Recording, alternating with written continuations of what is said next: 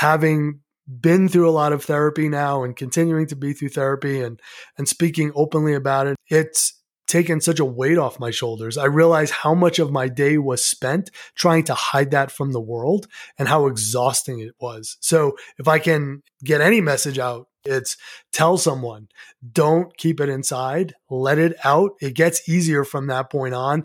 And down the road, you may be the person that somebody else confides in because they've found a shared experience in hearing your own personal story. I'm Jamie Mo Crazy, and you're listening to Life Gets Mo Crazy, where we'll hear from people who've either been through a trauma or helped someone else through. Listen and learn strategies you can implement in your life, so when a metaphorical avalanche slides you down the mountain of life, you can climb an alternative peak with the best view. I am here today with Erik DeRosa, and we are talking about what you do if instead of having a big glaring trauma, like most of the people I interview on this show, you have a lot of little traumas that add up to being really debilitating and change your mindset and change your opportunities in life. Because I've felt that quite often when people talk to me, every film festival that I've gone to, people say, well, I have a trauma. Of course, it was nothing compared to yours, but here's how it affected me. And they always feel like they have to justify why they have emotions and why they feel like they have thoughts and traumatic experiences because they feel like their trauma isn't big enough. And that's not the truth with trauma at all. Every trauma affects every person their own way. And every time you have struggles and things affect your mind, instead of comparing yourself and in competition with other people, I feel like we're in competition about traumas, which is not how it's supposed to be. So I'm so excited that Erik's here to talk with me about mindset when you encounter multiple little struggles. Thank you so much for having me on this morning, Jamie. And I really love that introduction because it's so very true. You can have a large trauma in your life, and that trauma can take many different pieces and parts and however it looks. But you can also have these small traumas that add up to, right, a large trauma. And I love how you said people are actually taking trauma now to the competitive level. And you're a competitor. I've competed. We're both in the snow sports world. And it's true. People are always finding a way to say, well, I've had these horrible things happen to me, but it's definitely not as bad as what happened to you. And the reality is each and every one of us is unique in our trauma experiences, and whatever it looks like for each and every one of us is what it is. And for me, if I kind of starting at the end and going back to the beginning, in December of 2021, I was actually diagnosed with childhood PTSD, emotional PTSD. And that was something that took 51 years to finally be diagnosed. But if we go all the way back, all of those small T traumas that I experienced throughout my childhood manifested themselves through severe anxiety and panic attacks and obsessive compulsive disorder and intrusive thoughts, things that really ruled my life for a very long time. And as you had said, there wasn't any one particular large trauma or episode that then led to where I ended up having 2 nervous breakdowns in the mid 2000s. But it was a series of all of these symptoms that I was experiencing throughout my childhood, my high school years, my college years, my work years in New York that then finally led to me breaking down and eventually starting to seek out therapy, speaking to people about it, not hiding behind a facade any longer. And it's about finding these things that can help us manage and heal from these traumas. And ultimately, it was discovering skiing in my mid-30s that really helped to turn around the trajectory of my own personal journey. Yeah, I did want to bring up that it's interesting because with competition, I have been very competitive my whole life. However, my mom taught me from a young age that whenever I was competing and whenever I was performing, I was really competing against myself. I was performing at my own personal best for each day. And what I could execute was against me, no one else. I had no control over anyone else. I just had control over me, which I think is one of the things that confuses people a lot about different forms of competition. Because I think that if you are competing, and even though you want to be the best, like I wanted my best to be better than everyone else's best, you have no control over anyone else. So it's the same kind of idea with a trauma. You have no control over anyone else's trauma. But that doesn't take away how your trauma is affecting you. And I feel like too many people, when they compare themselves to other people or try to compete with other people, they try to invalidate their feelings and their emotions. They say, well, I don't deserve to be sad. I don't deserve to be overwhelmed because yours is worse. Like that concept of I don't deserve it is not true. Like you do deserve all your feelings. And what you also led to is you can heal them and change them. So going to see a therapist, starting to take steps is so crucial because a lot of people, when they feel, even if they have thoughts, they push them down and they say they don't need to recognize them and they don't need to pay attention to them because it's not really that bad. You know, the idea of, well, you have food on the table, so you shouldn't be upset. Like, yes, we should be grateful that we have food on the table, but you are going to get upset. So that's one of the big things is if you push it under because you feel like you don't deserve to acknowledge your feelings, then they'll just continue staying forever.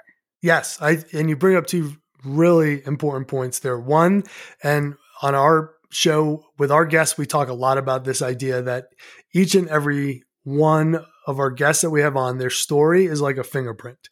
There are no two that are the same, but there can be some similarities. There can be some shared experiences. And for anyone who's experienced trauma, there's a certain amount of empathy that we can experience with one another. And you're right. In no way should it or will it be a competition. It's here is what I experienced and here's how it manifested itself. And that's where the dialogue should begin, right? And end. And the other big piece is, pushing it down and wearing a facade. And I think for myself, it was 33 years of never sharing my secret with anybody. I thought as I was growing up as a kid, I thought I was different. I used to look around and wonder, why can't I be like all of my other friends? Which I now know, looking back and having spoken to them, a lot of them were dealing with the very same things that I was. And they were feeling the exact same way, that I can't talk about it. I can't share it. What are other people going to think? And that continued for a very long time. And it when I look back, I was almost living two lives. I was living the life on the inside that was full of anxiety, and it was full of these intrusive thoughts and obsessive compulsive disorder sort of ruling my life and taking up so much time in my day. But then I was wearing the facade of what I wanted the outside world to see.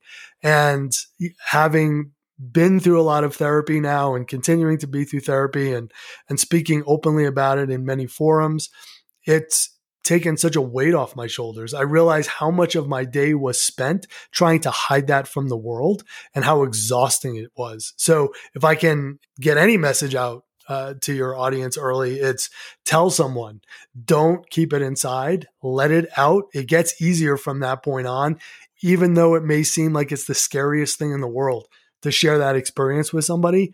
It will get better. It will get easier. And down the road, you may be the person that somebody else confides in because they've found a shared experience in hearing your own personal story. Yeah, I definitely think getting it out there, just admitting that you have these challenges and these things are affecting you is so crucial to the first step of healing. Getting it out there, and then the next step of healing is taking action that like makes you happy and like doing things, which you mentioned you're healing through skiing, and then also just healing through nature in general.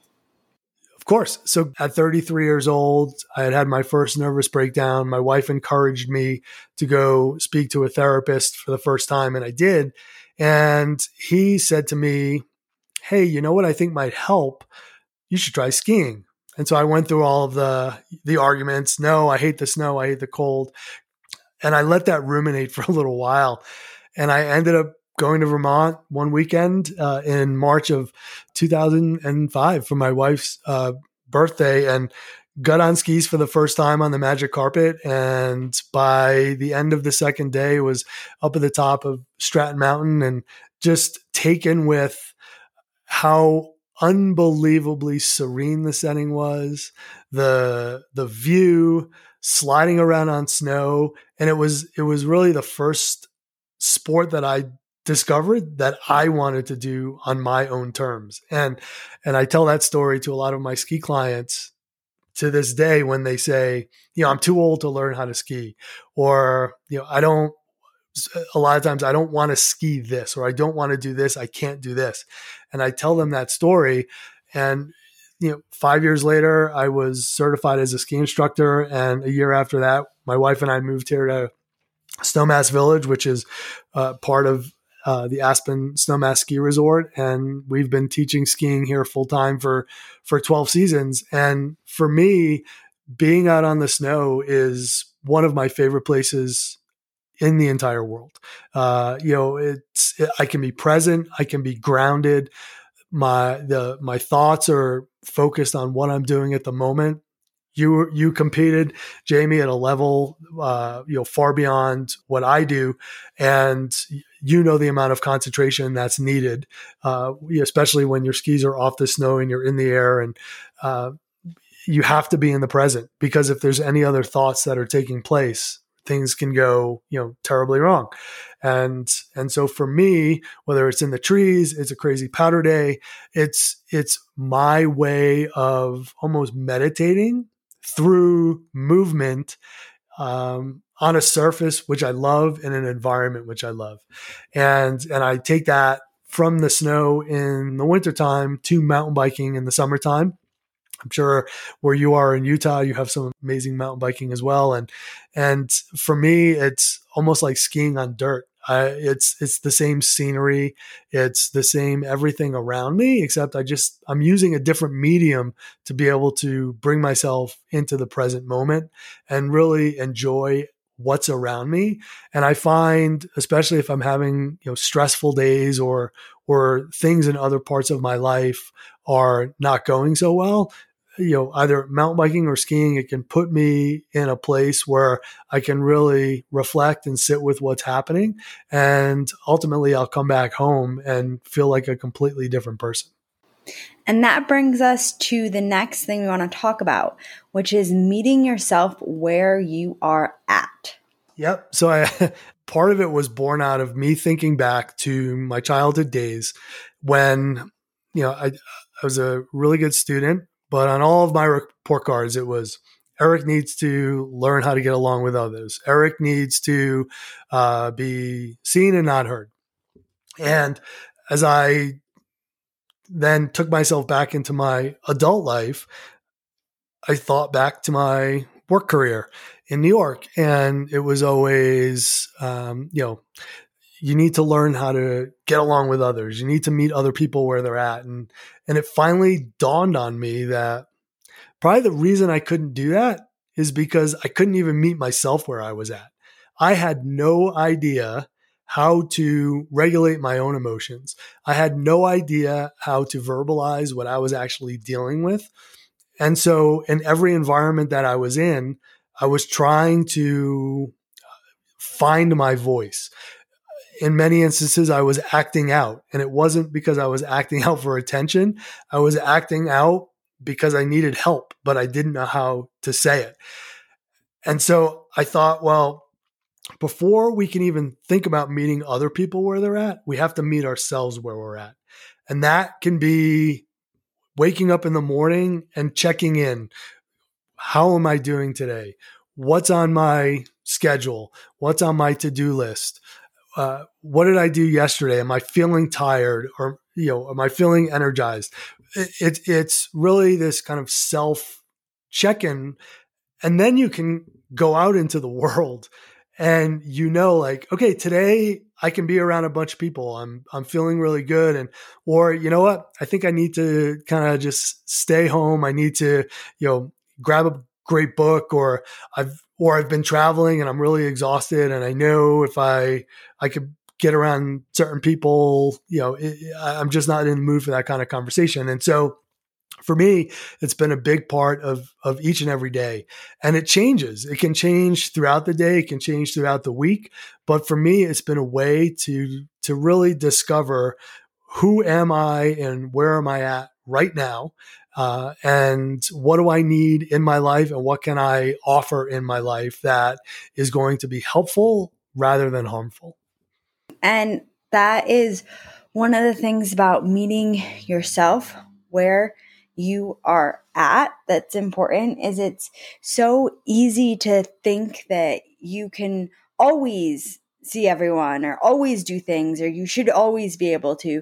And one of the things that I've noticed about myself is whenever I'm on a trip, especially a really fun trip, the day after I come home, it's going to be kind of a unwind, let down a little bit. I'm not going to be as happy. And that just happens. And so acknowledging the different swings of your mood. Some people have asked me, like, can I do things to never be upset or things like that? And it's like, no, you're always going to have mood swings no matter what.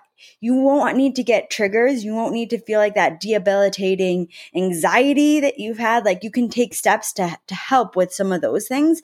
But like you mentioned, the kids that you looked up to that seemed so happy, they have things that they struggle with. Like every single person, whether you've had a big trauma or your life looks like it's perfect from the outside, you have things that you struggle with. It's just part of being a human.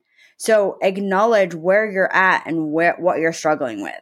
So true. And what you were saying about emotions is very true, because getting back to what we spoke about earlier in the conversation, if we keep pushing things down, or if we try to say, I am not ever going to show my emotions. I'm not going to get angry. I'm not going to get frustrated.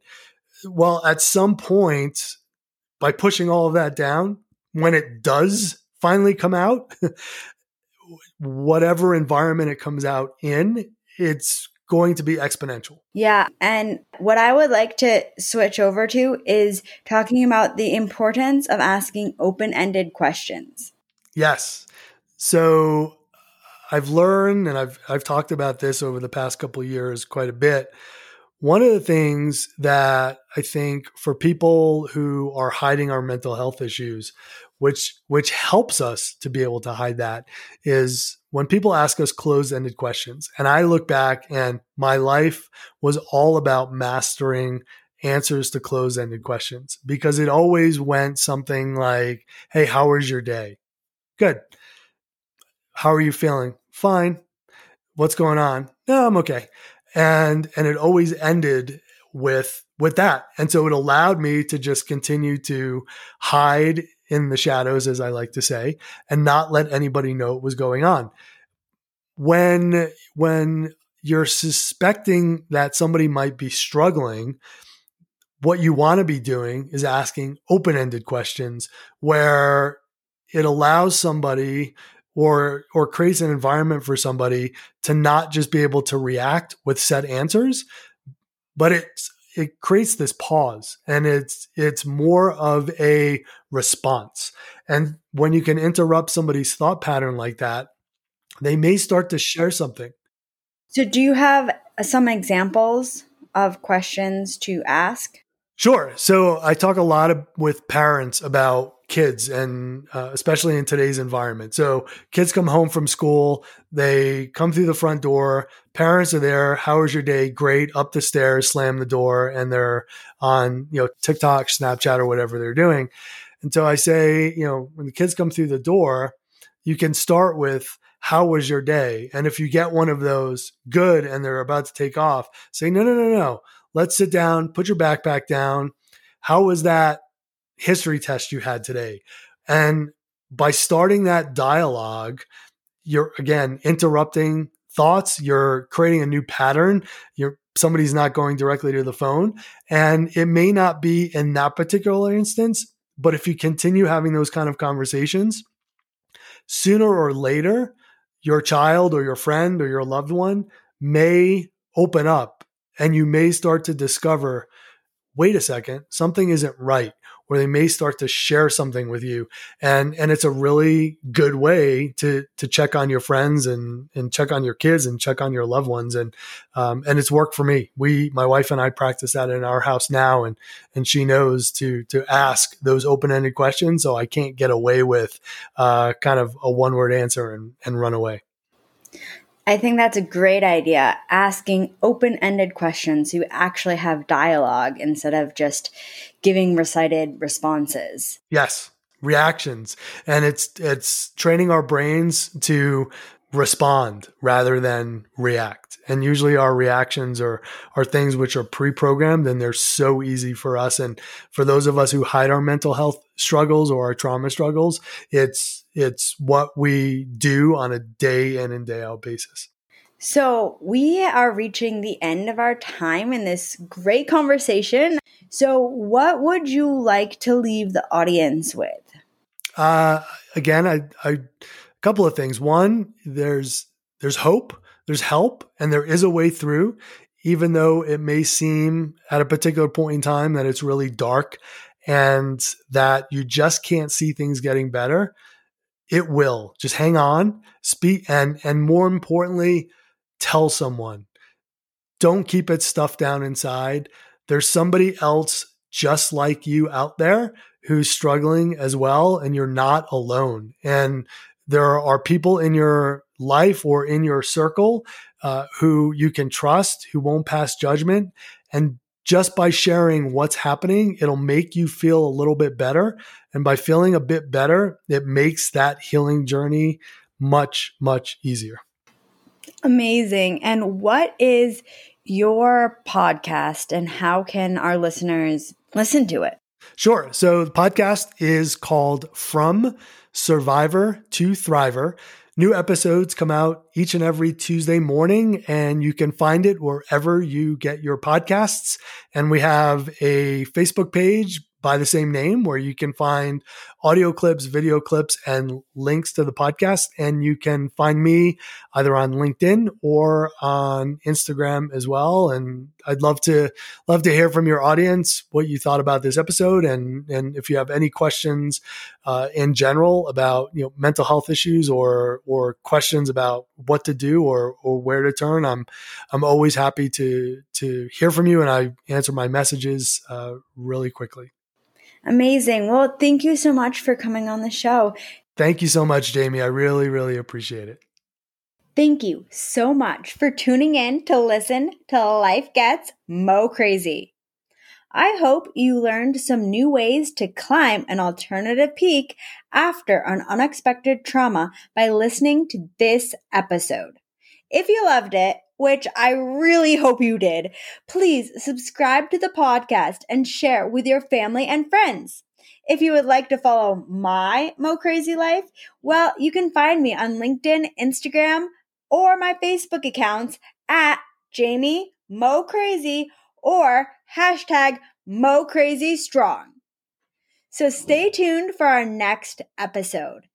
Each episode is the last Friday of each month. And in every episode, you will learn something special and something new on how to climb an alternative peak. So thanks again for tuning in, and go have a Mo Crazy life until we talk again.